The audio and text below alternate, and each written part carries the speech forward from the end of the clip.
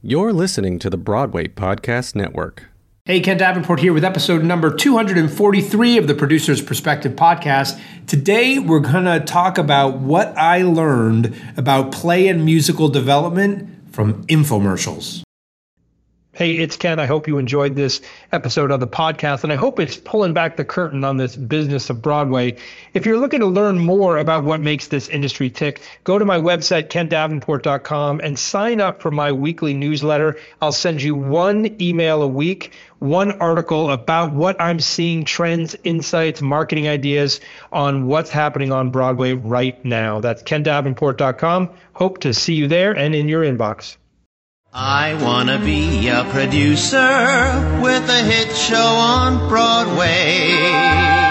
You're listening to the Producer's Perspective podcast with your host, Tony Award winner, Ken Davenport.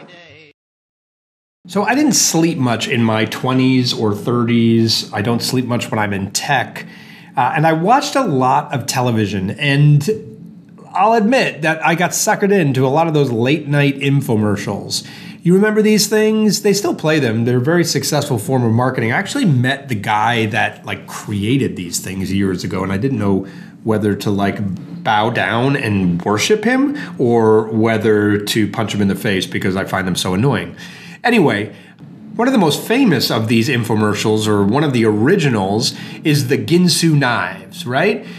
You get this knife and then another knife, and all for 3 payments that will add up to $19.99, something like that. Well, it actually doesn't matter which infomercial you're talking about, whether it's Ginsu knives or whether it's the Flowbee or the Snuggie. Why are they all the E's? Anyway, they all had something in common. All these infomercials had something in common that will help make your show stand out. And it's something that the most successful plays and musicals in history also have in common.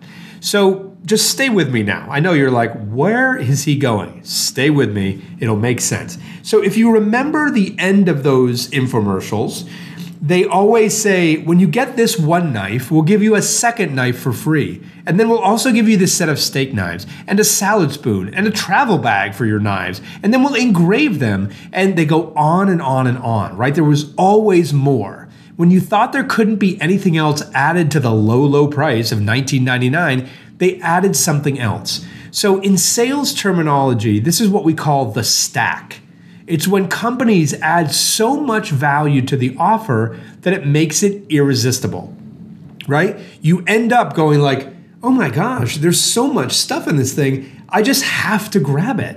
I have to grab it. Even when you didn't think you needed the initial product in the first place, but it's such an unbelievable value, right? Again, this is called the stack. So what does the stack have to do with writing a play or a musical?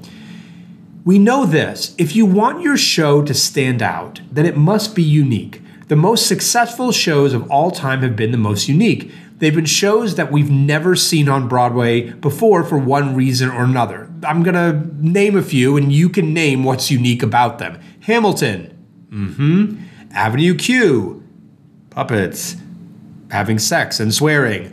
Dear Evan Hansen, a chorus line, even all the way back to Showboat. Think about it. This is a great exercise. Name a very successful musical and try to imagine what makes it unique and different from all the other shows that have come before it, right? So if you want your show to be a smash like one of these, it can't just be a good idea for a show. You have to stack it. So when you come up with a good idea, say Boy Meets Girl, well, that's fine. And with a great score, a great book, it could be a fine musical.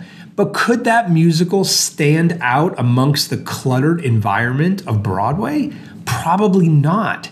And it doesn't matter how good it is. This is the challenge of introducing new product into very competitive markets. Your show has to be special and unlike anything we've seen before. So when you come up with your idea, try to come up with at least 3 stack reasons why your story and or your storytelling will be unique. Directors and choreographers are a great help here, okay? When you stack your show, your audience will not only find the show irresistible, but they won't be able to resist talking about it with all their friends, and you'll ginsu the competition. See what I did there?